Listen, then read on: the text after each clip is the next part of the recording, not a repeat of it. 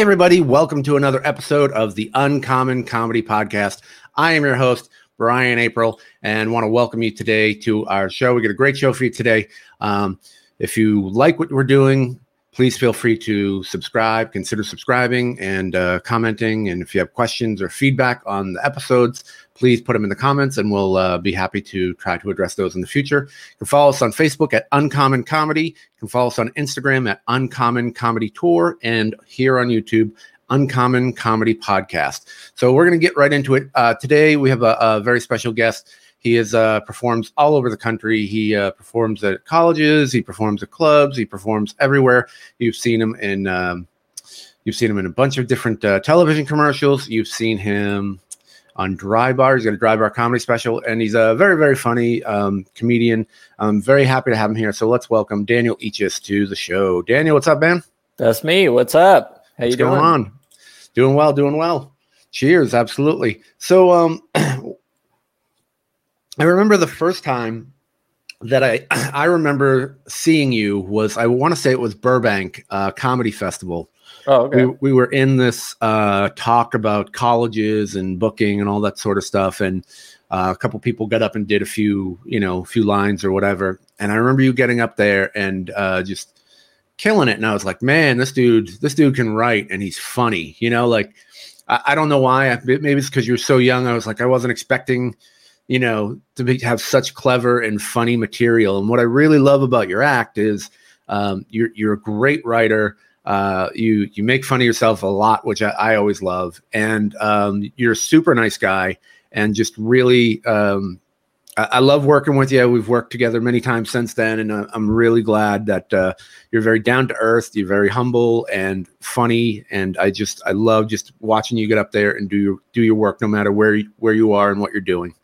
Oh, don't stop. Keep going. I like it. The other thing, too, that I like, honestly, is that you also work clean, too, which is it's very rare. And it doesn't matter if you're, second show on a Saturday, you still work clean and you still can win the crowd and make people laugh hysterically. And I think that's a real good skill set that a lot of people don't have. Yeah, it's funny. It was never like people ask all the time, was it like a conscious choice, Mm-hmm. And it really wasn't. It was just, at the end of the day, because comics ask that all the time. They're like, how do I work more clean? Or how do I write clean jokes or whatever? And like, I don't know, there's obviously different philosophies, but for me personally, I'm like, just write what you really think is funny. Don't try to don't try to write what you think the crowd's going to like or whatever. And if the natural you will come out, and that's just like the natural me. It's just like, that's what I find funny. And I don't know about you, but I can always tell when a comic is trying to be clean. Mm-hmm. And vice versa. You can tell because you see it at open mics all the time when a comic is trying to be dirty and you're just like, this isn't natural for you. And there's that disconnect you have as an audience member watching them where you're just like, just be you. Just go up there and say what you think is funny. I don't know. Yeah, it's interesting that the audience can pick up. A lot of people don't realize the audience can just pick up on things just without even knowing it. They can pick up on fear. They can pick up on insecurity, nervousness. And then, like you said, if they're not being true to who they are, mm-hmm. They totally can just see right through that. It's always a very interesting aspect about crowds. But yeah, working clean is always, people always say, how do you, I work clean, and then they'll, I guess, what is your definition of clean? Just out of curiosity. I mean, my personal clean, I've always, I think, been more TV clean. I like to have a slight edge to me. I mean, I've done like churches and that kind of stuff before, but I wouldn't consider myself like a church clean comic because I know I've done shows before where there's like, whoa, don't talk about kissing a girl you're not married to or something. Right. Like, right. Oh, okay. Well, I guess I'm a radical comic then, and by those standards. Yeah, there's definitely levels of clean. There's church clean, which is obviously no cursing, no talking about sex or drugs, or like you said, living with a girl when you're not married, or things like that. Then you have corporate clean, which I think sometimes is worse than church clean. Yeah. Because you've done some corporate shows too, and sometimes it's like a lot of times it's worse because they don't want it that way. It's like the church crowd, they want it that way. Right. The corporate crowd, 99% of the time, they're like, you have to be the cleanest that we've ever seen a comedian. And, oh, by the way, no one in this room wants you to be that clean. Right. Right. Yeah, exactly. And then you have, TV clean, which, like you said, have some innuendo or whatever, a little bit of an edge. And yeah, I'll talk about drinking and stuff like that, and those are that kind of makes it harder for me sometimes because I don't know, probably like you, I don't really think too much about that. When somebody's like, oh, by the way, you got to be clean, I'm kind of like, yeah, like I do that all the time, it doesn't matter. And so when you get in those situations where they're like, by the way, don't talk about alcohol, and I'm like, yeah, wait, what, hold on, wait, and then you're sitting there going like, man, I don't have to clean up jokes very often, and it's almost like tougher for me because I'm like, oh man, now I'm starting to second guess everything that I have. Is that if I can't talk about alcohol, can I talk about this thing? Can I, I got a punchline that says meth, can I say meth? Like, right, I'm not telling kids to do meth, can I still do this joke? That was a joke on Dry Bar, by the way. I wasn't sure if I could do, and they ended up cutting it. It was a punchline was meth related, and they wouldn't allow it. That's right. I was just about to ask you about Dry Bar because we both recorded the Dry Bar. Yours is out, mine is not. You should definitely check out his Dry Bar special, which is at drybarcomedy.com/Daniel, Daniel. So you had to you did they go over that with you beforehand, or you just like probably it was one of those situations where I was like, yeah. I've seen your emails. I know what I should and shouldn't do. The biggest surprise for me was that the first week I was there, the week I was there was the first week they were going, moving from 45-minute sets to 25-minute sets. Mm-hmm. And so luckily for me, they asked me, because I record on a Saturday, and they're like, hey, we're doing a couple sets on Friday. We'll fly you out early if you want to come see it. And I was like, oh yeah, I got nothing going on Friday. Like, I'd like to see it, kind of see how it is. And I knew one of the comics on the show, so I was like, perfect, I'll go watch Friday. When I was there Friday, kind of behind the scenes watching the other comics go up, I heard them tell the comic something about a light at 20 minutes. And I was like, wow, who wants a halfway light? Like, because I was thinking it was a 45-minute set. I was like, who wants a light at 20 minutes? That's kind of crazy. And so it was like bothering me. And then eventually I just asked, I was like, is that normal? You guys do a 20-minute light? And they're like, yeah, 5 minutes. And I was like, what? And they're like, yeah, it's 25. You didn't get the email? And I'm like, no, I didn't get the email. And they're like, yeah, it's 25 minutes. And so I'm like scrambling that night to just like, okay, what am I not doing now? I'm not doing 20 minutes worth of stuff. And I'm at the end of the day, I'm glad it was 25 instead of 40. Not because it was a bad set, but it was like, oh, I got to save more material that way. But so I had a lot of what I would call like, alternate jokes that I was like, well, my second set, if it goes well the first time, I'll try these. And so I did that a lot. My first set, I'm pretty sure they used 100% of that in the final version. But on my second set, I was like, oh, okay, I'm going to throw in this meth joke and I'm going to do this thing and we'll see. And the crowd loved it, but they didn't use any of it. So yeah, well, your special was great. I watched it and I was just like, it came out really good. I think it's a great representation of who you are as a comic, and standing ovation, and you killed it. I had one joke that I have a joke about Jehovah's Witnesses. Mm-hmm. And again, it's not making fun of Jehovah's Witnesses. It was about like trying to, do they ever on Halloween sit there and go, we're not going to answer the door for anybody, just kind of like them getting their revenge. Then, if they do, they shouldn't, they should be out, because that's the one night a year people are out, opening doors, like get out there, go, And so it was a very pro Jehovah's Witness joke, but they were like, well, you can say it, but depending on how the crowd goes, we may have to just cut it from your special. And I was like, well, I have plenty of other material. Like, fine. Yeah. I'm like, I didn't think that was edgy by any stretch, but that was like the one the one joke I was like, okay, that and my chocolate joke, and they were like, no, your chocolate joke's fine, and I was like, okay, that's fine. Did you end up doing it? Did you have 2 shows? I did have 2 shows. Oh, okay. And I just I basically did the same set, and then I forgot a joke in the first set, so I made sure to include that and took out one that didn't hit as well in the first set, and as well as I wanted anyway. And so I just I wanted to just give myself enough options that with that. And again, I wanted to kind of save some material for after. Now, are you planning to like retire? Did you like retire that material that's going to be on there? Or No, not at all. I mean, I have started working more on other stuff, but it's crazy. A couple comics put it in perspective for me. They're like, look, man, like I think I have maybe 1 million views on the dry bar stuff, on the clips and stuff like that. And that's a lot of people, and that's great. But at the end of the day, it's like 1 million people. How many people live in the world? 6 billion, 7 billion? It's like practically no one has heard this material. You know what I mean? Like, It's like, dude, you could basically probably do it your whole life, and maybe no one's heard. Not until you have like a huge special where, it's streaming on on Netflix or something like that. Should you like worry about having to retire material? Now, if you personally want to retire it, that's a different story. I did a stand-up album right before I did my dry bar, and I didn't necessarily retire all that stuff, but I started focusing a lot more on new material. So, what was the name of your special or your album?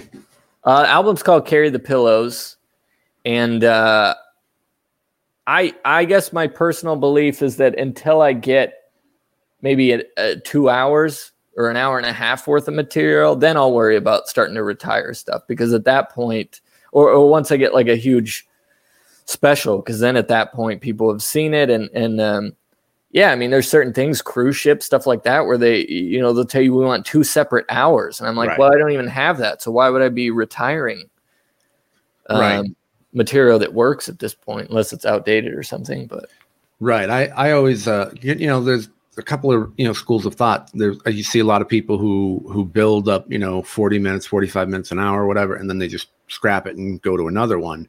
And I started in a place where it was like, no, build an act and just constantly improve that act. And so you have people who've been doing the same act for decades, but it still works, and they're constantly evolving and putting in new pieces and taking things out, but it's all focused on this one block. And if this material is still really killer, they keep it in anyway. And then, like you said, if they get a big special or they blow up or whatever, then you have to, try to write some new stuff. But it's just a different way of looking at it. So let's get into a little bit about you. What inspired you, or who inspired you to start doing stand-up? It's kind of a weird story. I guess it always is, right? I don't think it's anything normal. Like, well, I went to school to become a comedian, and then I graduated, top of my class, and I went and did it. But no, I played jazz guitar in high school, and I'll give you the somewhat shortened version, because I could talk for hours about this story. But I played jazz guitar in high school. We were Division I in everything, in sports and all that, because of the size of my high school. But in terms of the jazz band, even though we were Division I, no one wanted to be in the jazz band in my high school. So when we would go to these competitions, we would be Division I, but we shouldn't have been, because how most Division I schools work are that a bunch of kids try out to be in the marching band. A bunch of them get in. The best of those kids try out to be in the big band jazz band, which is like, the 40-piece band that you see with 3 trombones and, 4 trumpets and all that kind of stuff. And then the best of those kids were in the jazz combos, which is like what you see at seedy nightclubs, where there's, six members of the band, and it's just drums, guitar, couple horns, that kind of stuff. And those were like the best of the best.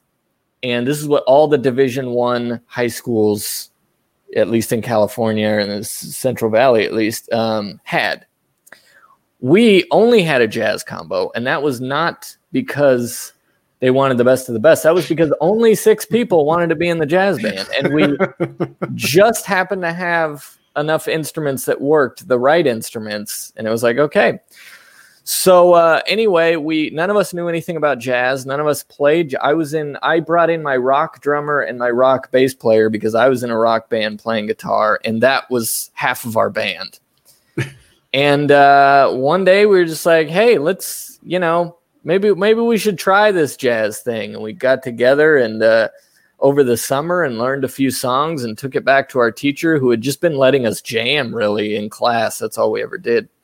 And we learned the songs and we did the competitions with no money. We didn't have charter buses. We drove everywhere in our teacher's Ford Explorer, which with our instruments strapped to the roof. That's no joke.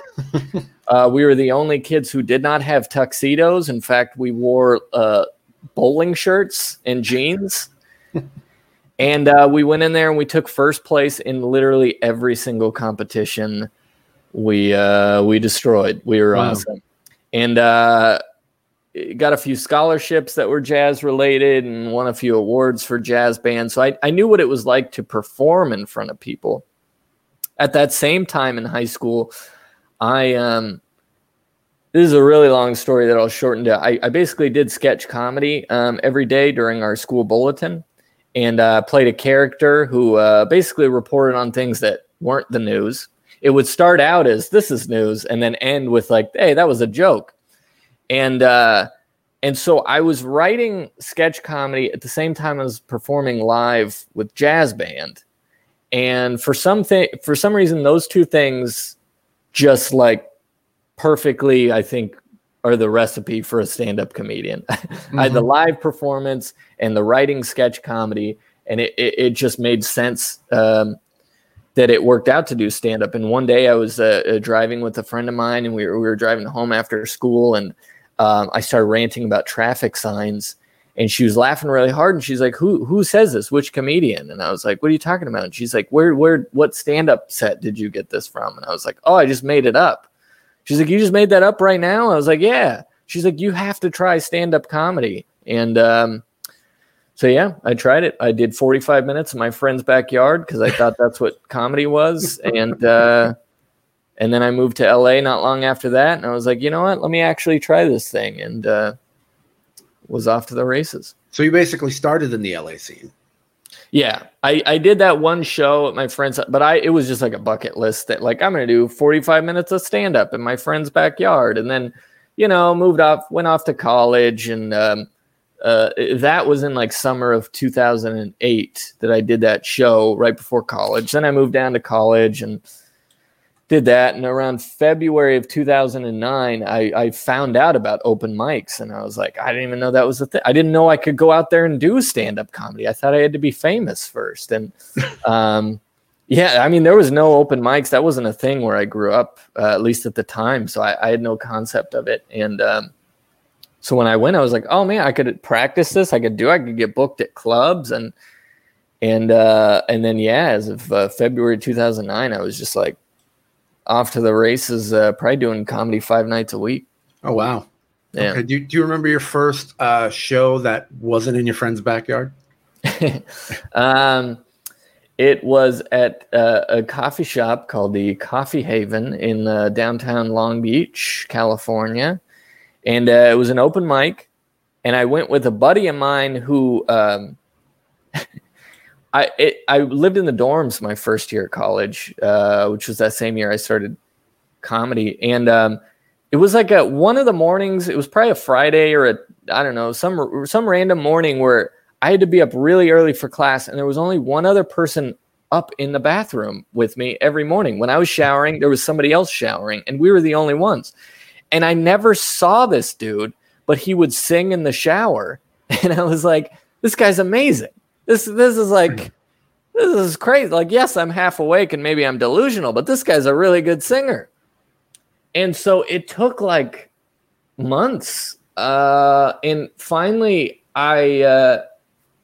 we finally saw each other outside of the shower, like at the sink, brushing our teeth. I was like, hey, are you the guy that's been singing in the shower? And he's like, oh yeah, sorry, man. I'm like, no, you're super good. I was like, hey, I heard about this thing called an open mic. Have you ever done an open mic? And he's like, no, I've never performed live. And I was like, I pretty much haven't either. I want to do comedy. You should go do music. And he's like, all right.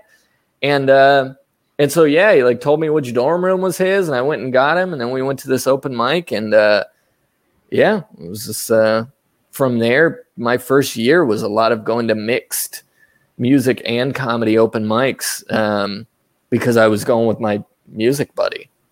Now, for people who may not do comedy, what is it like doing an open mic with all, that's just comedy versus one that's mixed? Did you find a difference?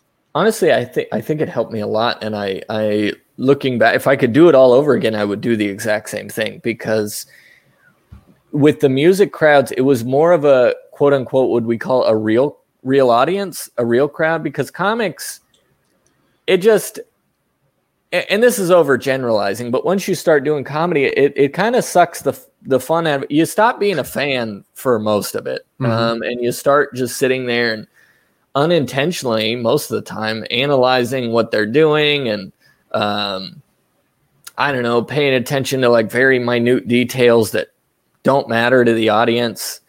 And so you forget to laugh a lot of the times as a comic. And you laugh at the stuff that surprises you, and you laugh at the weird stuff, or you laugh at comics bombing, or you don't give the comic on stage a very good idea of what would work for a normal audience. And so if you get stuck doing comedian only open mics where it's just comics in the crowd, you end up with this set that's like tailored for comedians. And so when I was performing for a lot of musicians who hadn't gone to comedy shows or not as often or didn't know any comics personally, it was like performing for just a regular crowd of people. And that like was super beneficial for me, because when I finally got into comedy clubs and finally started doing book shows, I was like, oh yeah, it's just like doing any of the open mics I've been doing. Yeah, because like you said, comedians are generally pretty twisted and critical and won't laugh at anything. So is there a comedian that makes you laugh? That you absolutely, they could be famous, they don't have to be famous, just... Yeah, definitely. It's besides me, of course. Yeah. No, I definitely have a lot of friends who like, it's just enjoyable to watch them. And that's kind of been my barometer now, is if I find myself just sitting back and watching as a fan, I'm like, oh wow, that was good. Because I forgot for that time period that I was a comedian. Like I just enjoyed myself. And there's definitely a lot of comics, like the comics that people haven't heard of and stuff like that. But Dave Chappelle, Dave Attell, Jim Gaffigan, a lot of different styles, not necessarily people who are like me or whatever. Yeah, I mean, I don't know. There's the list is very long. Yeah, for me, it's Maria Bamford.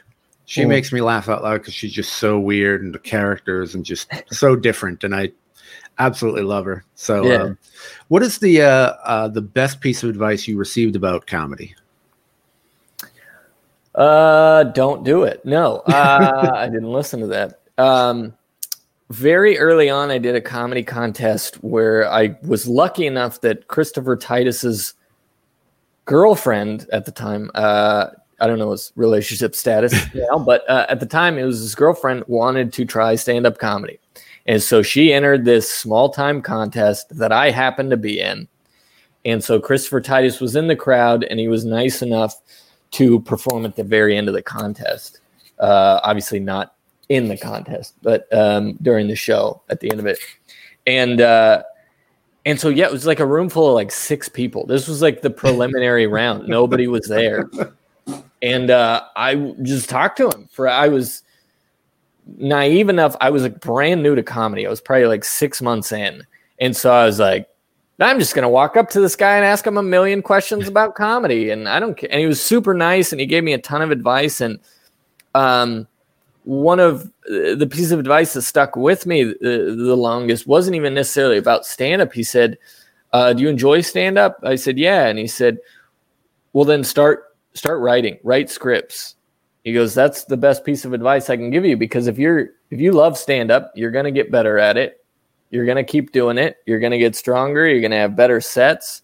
And then eventually one day somebody's going to see you and be like, hey, you're really funny. We want to do a pilot with you. Do you have any ideas?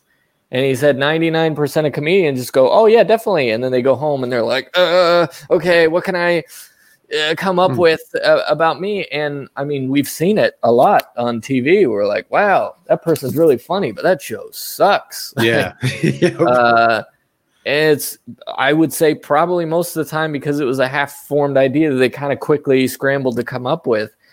And Christopher Ty said, I had he goes, that happened to me. And I had the pilot to the show Titus, which was on Fox. I think it was on Fox. Anyway, he said, I had the pilot for Titus just sitting in the trunk of my car. And he goes, when somebody asked me that, I was a producer, I was like, yeah, actually, I do have an idea. Actually, can you wait 5 seconds? I'll go get it. And he goes, I went to my car. I gave them the pilot right then and there. And then a few days later, I get a call, and it was bam. Wow. The rest is history. But he's like, yeah, right. Because, you're doing this because you want people to find you funny. And then they're going to want you to do another thing, which is a different skill set. And you have to be ready for that also. So that's really good advice. I've never heard that. That's really good advice. How long would you say things took before it started to click for you on stage? I'm still waiting for that moment. No, I would say, things started click. This could go a couple different ways. I remember the first show I ever did, or the show in my friend's backyard. It was a good set. Looking back, it was probably absolutely terrible, but it got laughs. And I remember, the first time I felt like I got a genuine laugh was during that show. And maybe it only happened once the whole show, but it was that feeling that stuck with me of like, oh, wow, I can do this. And so in terms of like, oh, that clicked, let me get more of those. Now it's just this chase of like, well, how many of those genuine laughs can I get? And so that's just like a constant chase, I feel like. But about 4 years in, I did a Comedy Central competition, and I made it really far. I made it all the way up to the finals right before the I didn't make it past before TV.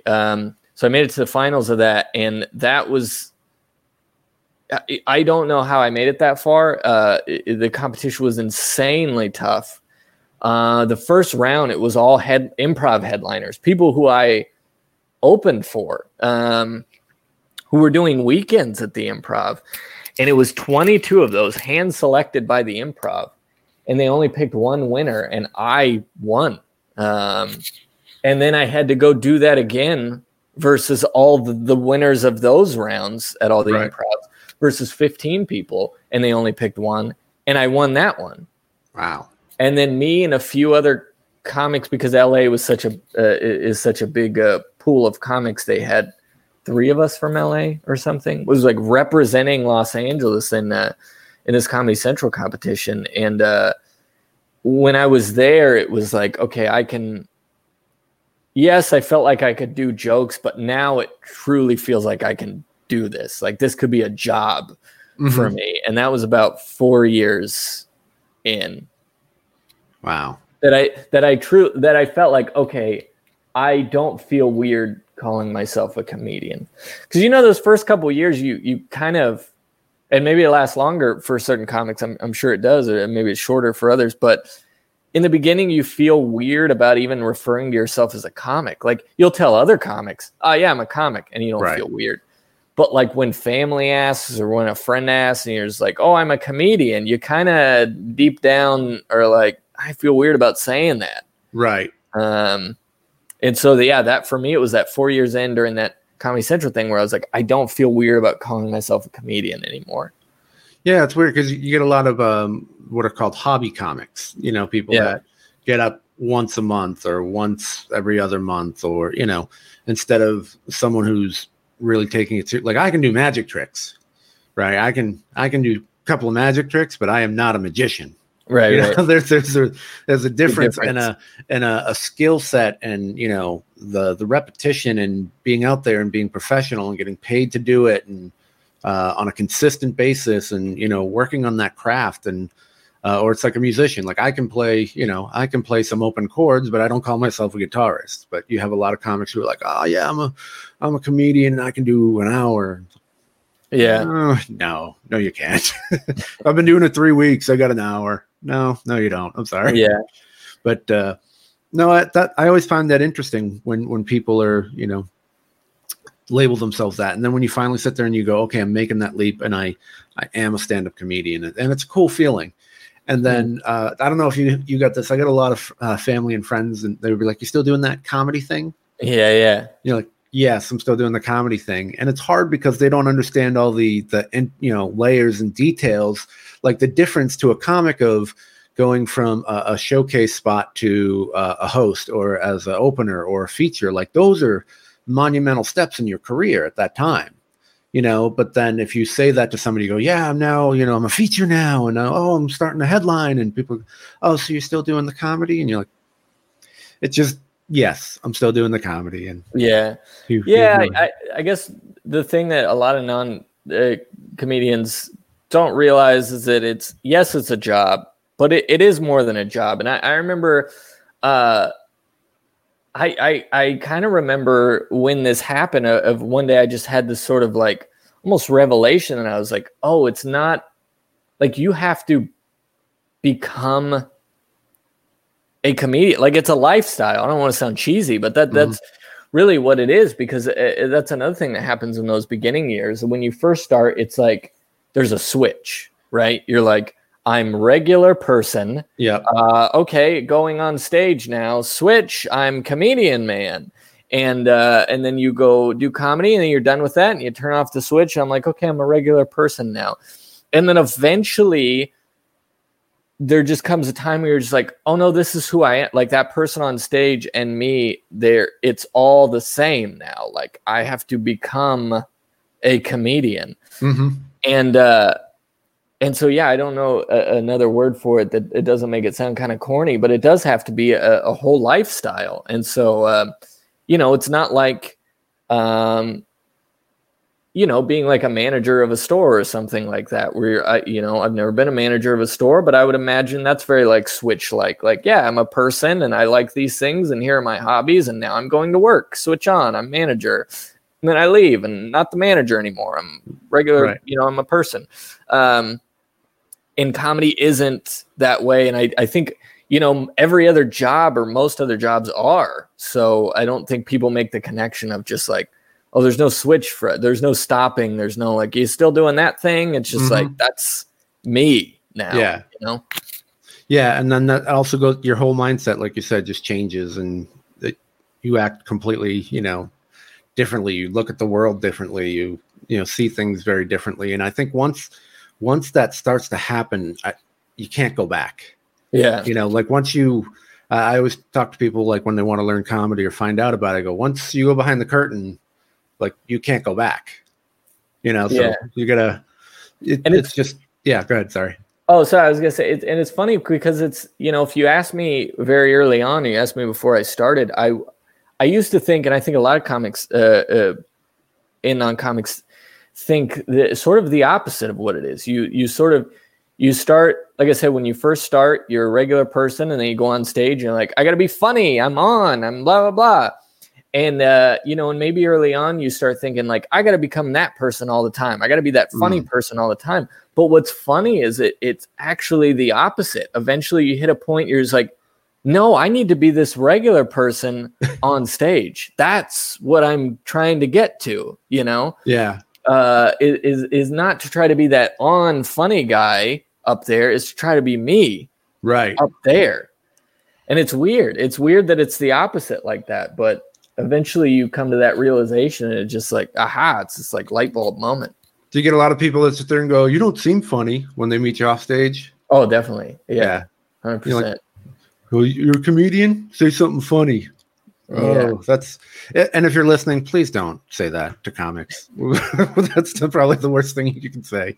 Next to there's a bachelorette party in the crowd tonight. Yeah. So what is your writing process like? Well, I read joke books and then I copy those down, and no, I have a very weird OCD sort of process, and I just sort of decided I was going to do it and then just stuck to it, basically. I told myself for whatever reason very early on that I should write at least 5 jokes a day, which later down the line I was realizing it took me about 45 minutes to an hour. So it was like, I just got to write 45 minutes to an hour every day. But it's usually about 5 jokes. And what I mean by that is like 5 laughs. So that could be a very long bit. That could be just, oh, that's a new tag right there. Oh, I rewrote that small joke or whatever.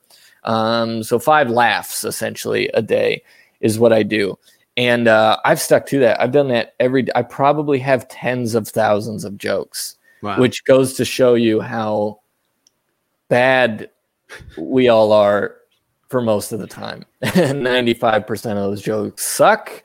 I don't do them. I definitely do not have 10,000 funny jokes in my pocket. It's probably less than 5% of that.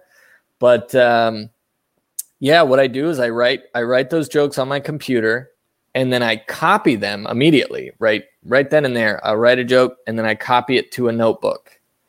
And I have all the jokes on my computer. It's all categorized by bit and sometimes by topic. So if it's a joke about being skinny, I have a file called Skinny, and I click on it, and I've got it all highlighted, like the green ones I think are funny and I still need to try. And if it's not highlighted, I highlighted, I've tried it and it works. And if it's yellow, that means it sucks, and I'll come back to it later. I never delete a joke because when I have writer's block, that's the easiest thing to do to keep me writing. I'll go to those yellow jokes that I don't think are good. I'll be like, okay, I got nothing to write. Let me rewrite one of these. See if I can make it funnier. And sometimes I rewrite it and it still sucks, but it's a little bit better. And I go, okay, well, I'll come back to it some other time. And the reason I copy it to the notebook immediately is just a memorization thing. Once I do that, once I write it twice, I like thought of it, and then I typed it, and then I wrote it in a notebook. It's pretty much ingrained in my head. I will, if it's funny, I will pretty much remember it at that point. I'll maybe have to rehearse it in the shower or on the drive over to a show. And I'll have it down word for word. But it's not that I would necessarily recommend that process. It's just so much of comedy is just figuring out how you remember stuff. Right. And that's what makes it easy for me to remember stuff. So. Well, speaking of remembering stuff, it's my favorite question to ask. Everyone knows what's coming. What is the worst show you've ever had? Oh, man. Where to start? Where to? I know we all have lists. Like, yeah, you might as well start part 2 of this. Might as well be another episode. Yeah. Starting right now. I think we're gonna do that. I think I'm gonna get like a group of comics, and we're just gonna talk about awful shows we've all had. Yeah. Well, the okay. Well, there's one. Honestly, there's too many. I did one where I was traveling up to, I'm trying to like find ways to not use names and stuff like that in case the person's who booked the show is watching. But you did a show. I did a show. I was on the way up to Fresno to do a show. And this was a regular, I don't know, probably Friday, 8 p.m. show, normal time, normal show, all that kind of stuff. This is not about that show. That show was good. But I'm driving up with another comic, and he was going to feature for me. I was headlining, and I get this call about halfway up there from this booker I knew, and he was like, hey, is there any way you could do this show in this you're not even going to know it if I said it, but I don't want to say it to give away show, but it's a random farm town in the middle of probably a population of 2,000 people, 1,000 people in the middle of nowhere on the way to Fresno. And I was like, when? And he's like, in about an hour. And I was like, does it pay? And he said, yeah. And I was like, man, you are like the luckiest guy in the world, because I happen to be on the way to Fresno. And that is about an hour away, right on the way. I was like, that's basically a lunch break. We were going to go get lunch around that area. This is like perfect. Yeah, I can do the show. I was like, but I have another comic with me.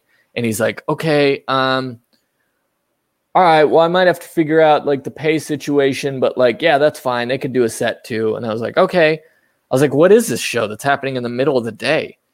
And he's like, it's a car lot grand reopening,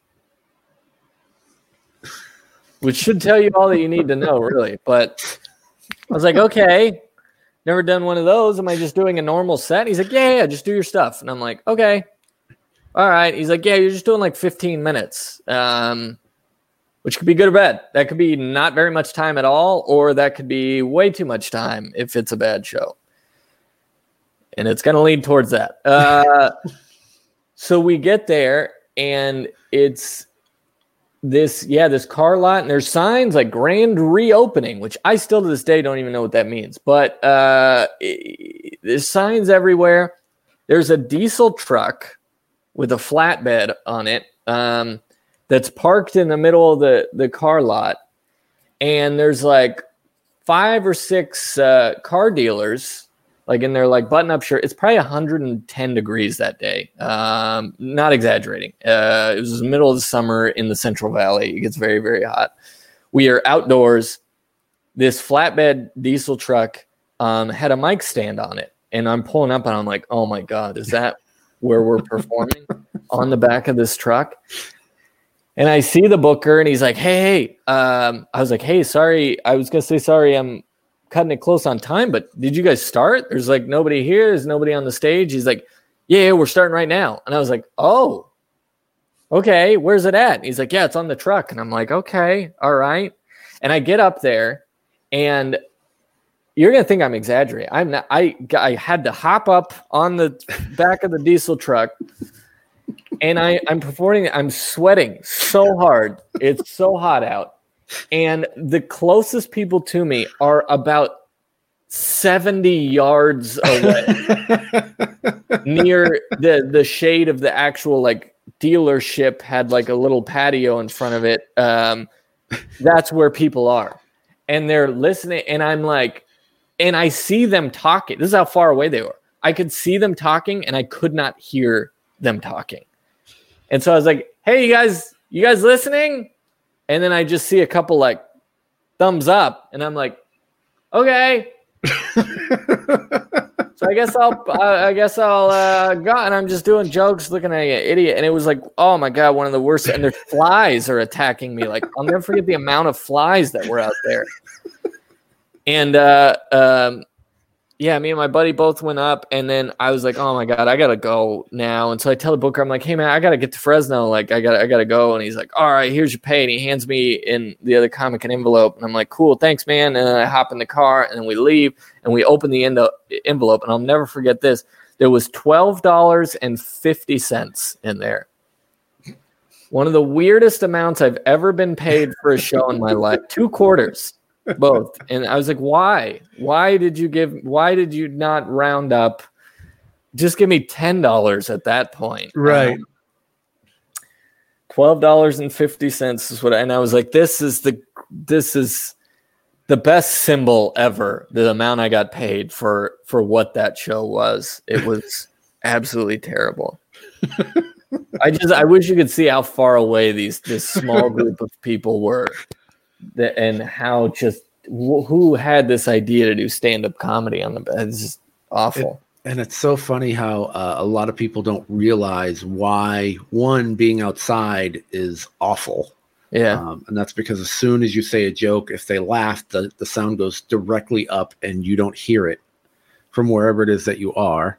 And so you just sound like, because we're used to hearing that reaction, that feedback, that's part of our rhythm. Yeah. And when you don't hear that, you start thinking you're doing terrible.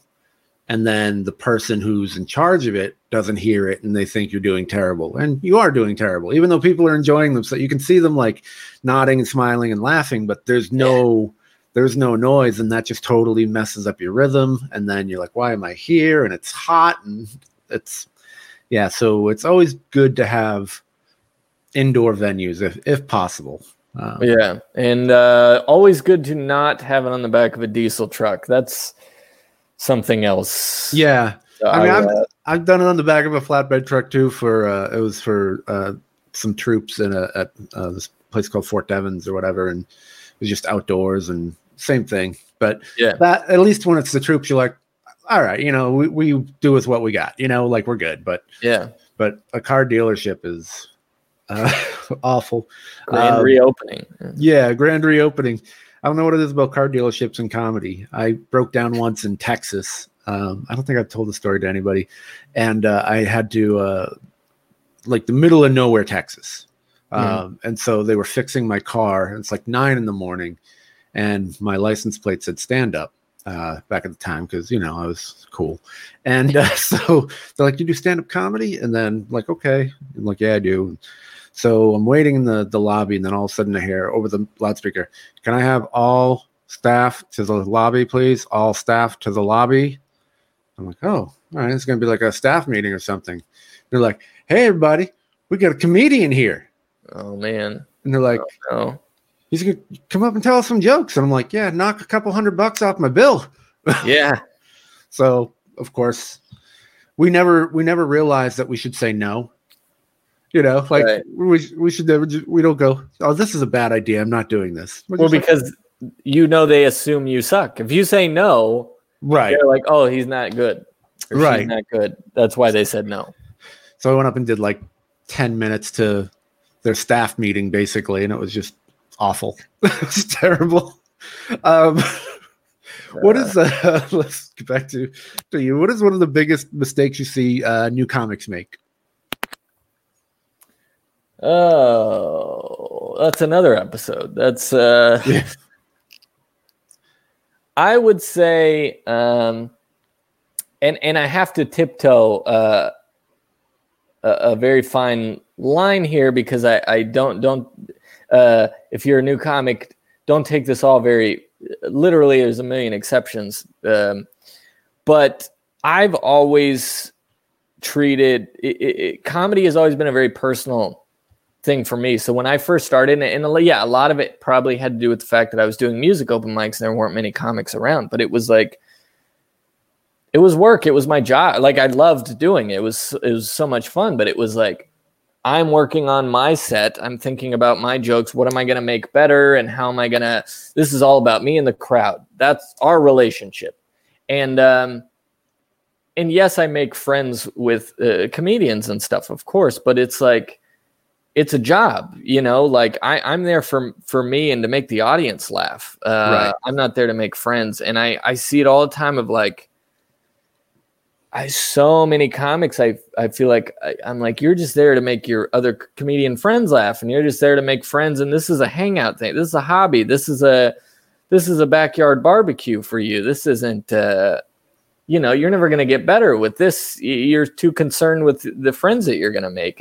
And that's it's tough. I don't want to say like don't make friends because that's not true. I have a bunch of friends in most of my friends are comedians, right? But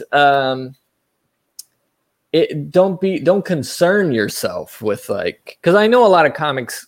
This is a stereotype, but you get a lot of comics who are like, I never fit in anywhere in life, and now I'm going to do stand-up comedy, and now I feel like I fit in, and so it's easy to be like, this is just this is just about making friends who are comics and fitting in a group, and it's like.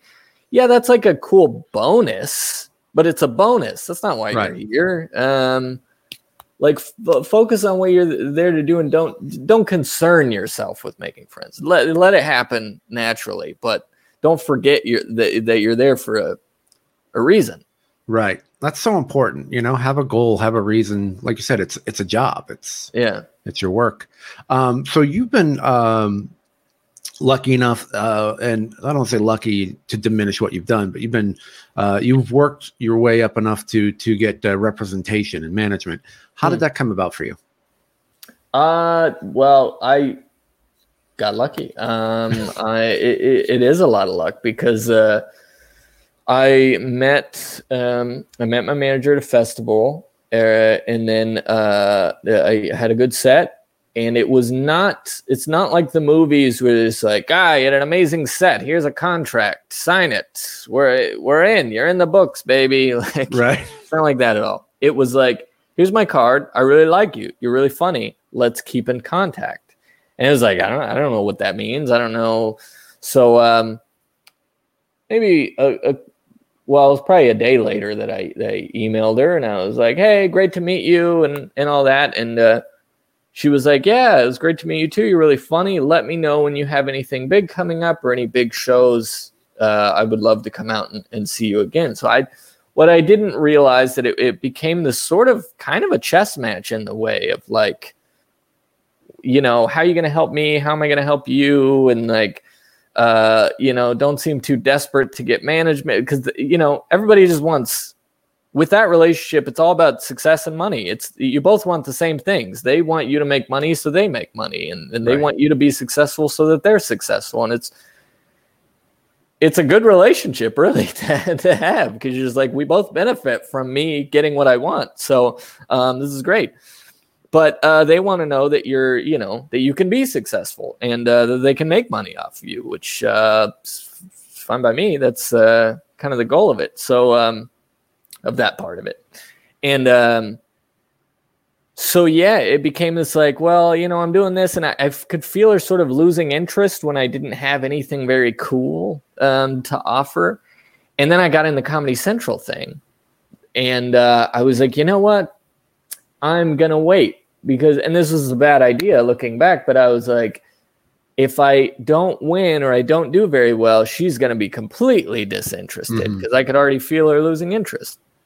So then I won one round, and I was like, I'm going to wait even more because I don't want to get her hopes up. And long story short, I waited till I was in the finals, and then I emailed her, and I'm like, hey, by the way, I'm going up to do this Comedy Central thing. I made it to the finals in San Francisco. And she was like, what?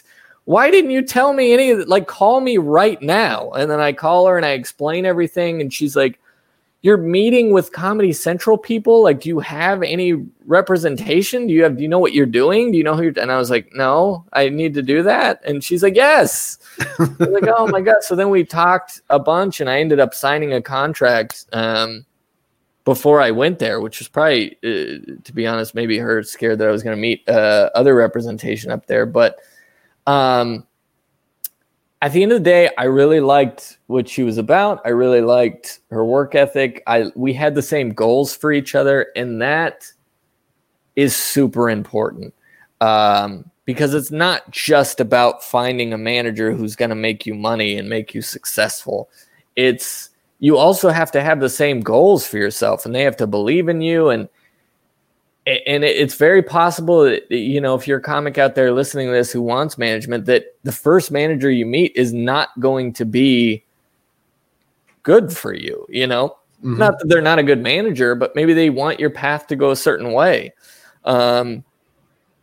And so I would say, like, it's not just, do you think they're a good manager in terms of, do you think they have contacts? Do you think they're good for you? Do you think they represent what you want out of it? And I was lucky enough. She was probably the third manager I'd ever met. And yeah, I've been with her probably 6-7 years now, 6 years, something like that. So I don't even know if we're on a contract at this point. We've just been with each other for it's like, yeah, no, I send you money, you send me, you work for me, I work for you, and that's that. But yeah, it's a lot of luck of being at the right place at the right time. Festivals help out a lot. A lot of managers go to those, and finding a manager who has your same goals in mind, because that's super important. Yeah, that's definitely a really important piece, is to make sure that everything's envisioned, because if you want to go one way and they want you to go the other, that's cool to say you have a manager, but ultimately it's not going to work well. Right. And a lot of comics they're like, oh, I just want to be I want to say that I have a manager. It makes me sound better. And that's why you get so many differing opinions. I mean, I've heard just as many comics say you don't need a manager as the ones who say they do need a manager.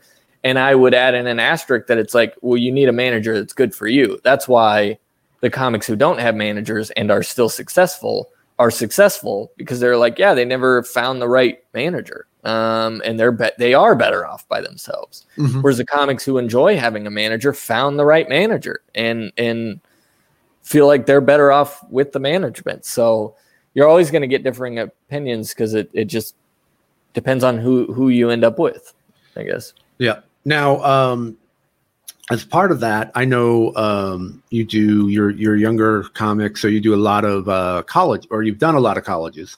I'm not sure if you're still doing them, especially with everything shut down or whatever. But what is the primary difference, would you say, of doing clubs versus colleges? Well, I mean, the age demographic is big. I'd say you probably average maybe 35 years old, maybe 40 years old is the average demographic for a comedy club. Probably around 35, something like that would be the average. Whereas, a college show, the average is like 19. Right. And it's a lot of times it's a lot of first year students, because once they get old enough, they're like, oh, I can buy alcohol now. I'm going to go party or something. Right. I'm focused on other stuff. That first year is when you're all about campus activities. So it's a lot of 17 and 18-year-olds. And I get this a lot, and you probably do too, being clean is, once you say you work clean, they're like, oh, you can do anything. And a good example of this is that I got asked to do a show at an elementary school, which looking back is like a giant insult. The guy was like, oh, I saw you. You're hilarious. I saw you at I think it was the Irvine Improv. And I was like, oh, thanks so much. And he's like, you ever done a school? That's all he said. And I was like, yeah, I've done schools before, thinking colleges. And he's like, great. I'm a teacher at an elementary school, and I run the I don't know, some sort of faculty thingy there. And we're looking for entertainment, and we'd love you to perform comedy for our kindergartners.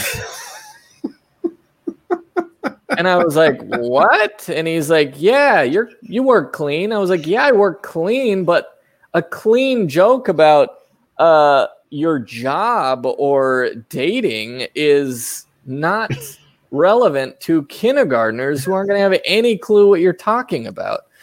And so it's a reference thing. And that even, trickles, well, I guess up. It wouldn't be trickled down. But that even goes to it speaks to college kids. There's sometimes gaps in relevance and what they care about. Right. They stereotypically speaking don't have as much life experience as you do, and don't care about the same things you do, and don't I don't know, just not that they're not going to find it funny or not going to get the joke, but they're just like, not my cup of tea, or not my comedian, not my I don't really I mean, and this is just a personal preference, but when I hear comedians do jokes about having kids, it's a little bit of a turnoff for me, because I don't have kids. So I don't really, not to sound blunt, but I don't really care a lot of the time. Like, this isn't relevant for me.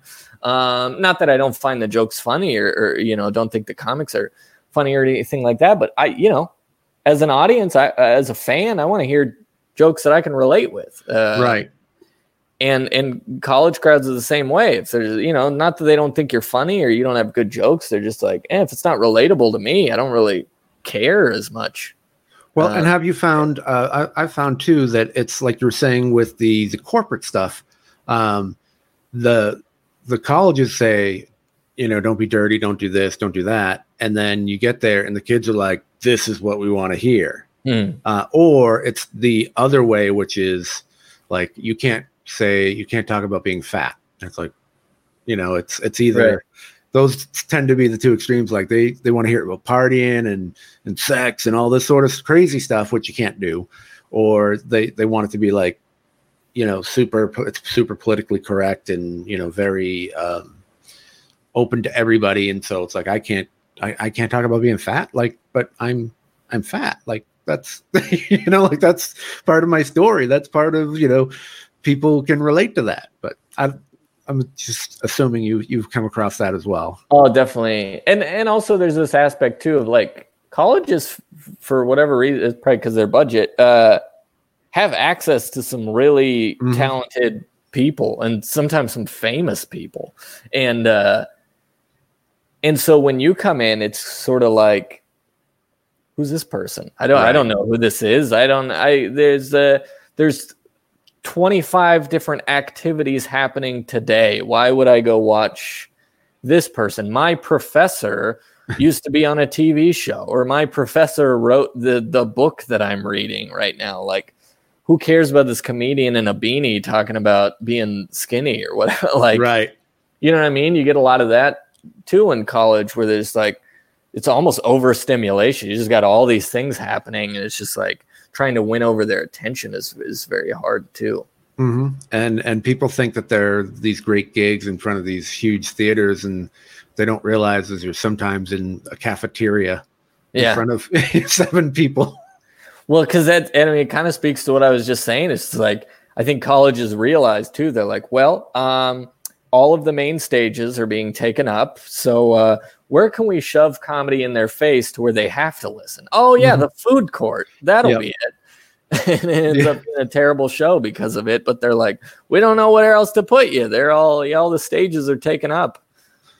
Yep, that's so true. So we're talking with Daniel Eachus.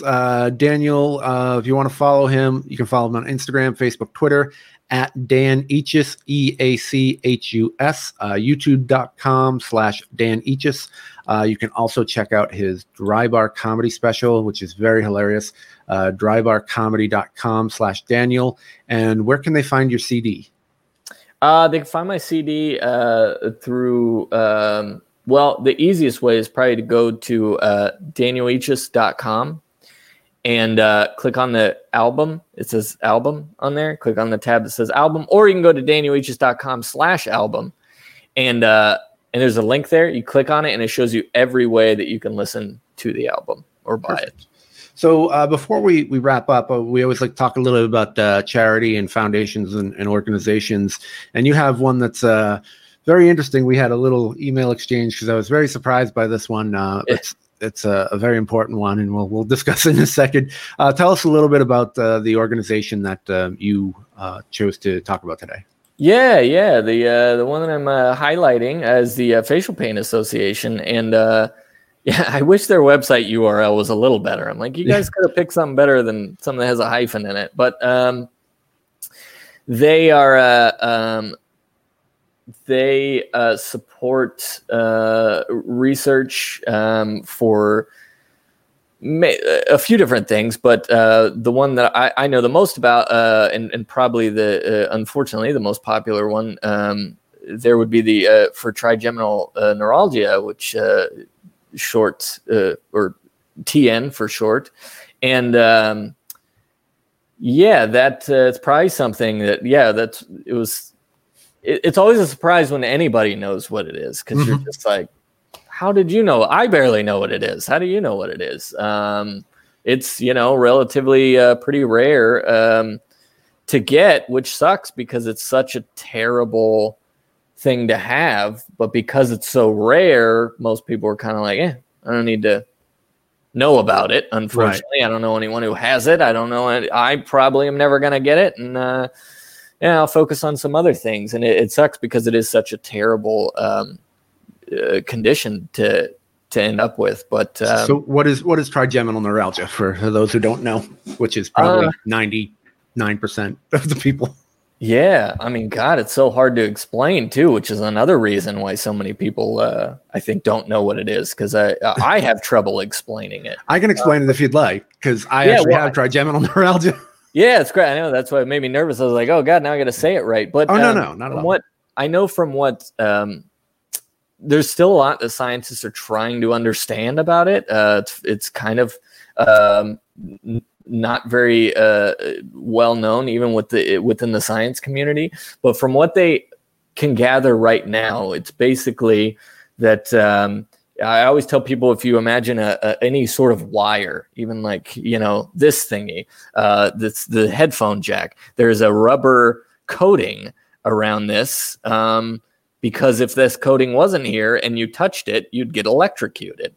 And basically you have nerves in your face and throughout your body, but you have a bunch of nerves in your face. And for whatever reason, I know that there's theories, but at the end of the day, nobody knows why. Some people will get part of this coating will basically get rubbed off or come off, and the wire is exposed. And when that nerve, the raw nerve, the electrical part, touches another nerve in the face, it sends this electric shock essentially throughout the person's face that is supposed to be one of the most, if not the most painful thing you could ever feel in your life. And because it's a nerve issue and nerves are very sensitive, that means if the wind touches your face at a certain angle, which for a normal person who doesn't have, who has, all the rubber coating, all that would mean is that the wind touches your face and it tells your nerve to tell your brain there's a wind sensation touching my face. But when that happens to somebody who doesn't have that coating on there, it hits it, and instead of the nerve sending it to your brain telling you the wind touch, it hits that other nerve, and then it sends an electric shock in your face. I don't have the elevator pitch down, Brian. That was that's okay. No, but that's it. that's a really good description of it. I tell people, long story short, it's like a lightning storm going off in your face. And there are various lengths that it can happen. And there's different, there's medicines that can try to help. One of them is gabapentin, which, so like when I get it, nothing's going on the rest of the day. It's extremely painful. If you ever had nerve pain, you'll know, and just imagine it being in your face. And I got it. It wasn't part of the facial paralysis. And when I got sick with Ramsay Hunt, but it was a nice added side effect, which is why I always say I always get the collector's edition, because in addition to that, that's when it started in. And it literally, it just shoots right through your face. And some people have it constantly. I'm very lucky that I get it in spurts, but some people get it very consistently. And they end up calling it, the nickname for it, the nickname is the suicide disease, because it's so painful that people will take their own life rather than live with it. And it's just a horrible affliction, and there's really, again, not a lot of people know much about it, and it's so rare that people are just kind of like And I think there's some great research places, and we're talking about the Facial Pain Association, which is www.fpa-support.org. You can check them out there. They're also on Facebook at Facial Pain Association, and on Twitter at Facial Pain ASSOC, ASSOC, short for association. And so there are people that are just trying to, they don't even want to raise awareness, because they're putting all their money into, like, let's get a cure. Like, let's treat this condition. So how did you get involved? I'm sorry. No, that's, you were saying, how did I get involved? Yeah. How did you get involved with that? So my ex-girlfriend, we're still like super close friends. But she got it when we were together, and she did not know what it was. She kept trying to explain to me what was happening in her face, and it was it was extremely confusing for her, but just as confusing for me. It was like, and so I started doing a bunch of research, because she had almost kind of given up. She had gone to the doctors, and it's so rare that the doctors didn't know what was going on. They all told her it was like, different things, and prescribing her stuff that, looking back, it was like, that of course that did nothing. That has nothing to do with what you had. And I didn't even know how I stumbled upon it. And the more she told me, I started asking her questions. I was like, I think you have this thing. And then she started looking it up. She was like, oh my God, you found it. Like, this is it. And it was just, really just a insane, terrible experience, because she would have these attacks. Not only did she, there's something also called atypical trigeminal neuralgia. Really catchy names. They really yes, flow right off the tongue. Yeah. She had ATN also in addition to regular. And atypical is like sort of a light a constant light feeling that happens in your face, whereas the regular TN is those like powerful, lightning bolt attack type things. She got both. So she would always have this constant small pain, and then she would get these attacks that were really bad. So it's even more rare to have both of them. Wow. It's rare to have atypical to begin with, let alone to have both of them. And then on top of that, it happens, generally speaking, it happens to people in their like 60s and older. And so I think that's probably, unfortunately, another reason why so many people, not to put it so bluntly, but like don't really care about raising awareness for the issue, because they're like, right, it's for old people, right. Like I don't deal with it, whatever. They lived a life. Right. And it's like, not only is that super messed up, but that's also just is not true. There's hundreds, probably thousands and thousands of cases that of people who, I know. Unfortunately, I read this whole book about it basically, and just stories of little kids getting it, and it doesn't go away. Yeah. I mean, you can try to fix it, and there's some surgeries that like have worked, but they're not. The success rate is like very low for how a surgery should be in terms of a success rate, and and it's sort of like one. I kind of just vowed to like, okay, I'm never gonna stop pushing for the not just finding a cure is always important for any condition or any disease, but like there are other little things that I think are more doable in my lifetime that I'm like, we should be pushing for this too. And one of the big things was that when her attacks would happen, they would happen sometimes for weeks. I mean, it was really bad. Mm-hmm. And when that happens, she couldn't work. She couldn't do it. Like you said, she couldn't do anything. Yep. Couldn't work, couldn't do anything. And it made it really hard for like her job, just like didn't understand. There's no way to measure that you have it. Right. That's the thing. I'm like, man, we got to push for that first. Obviously we need to push for a cure, but like you got to push for a way to measure that you have it, because she can't get, she couldn't get any sort of disability for it because you couldn't prove that you had it. Right. And it's like, man, we should try that became sort of my like main push, is that like, man, we need to like, find a way to get disability for these people who have it and aren't allowed and can't work during that time, or just a way to even measure that you have it. Because that's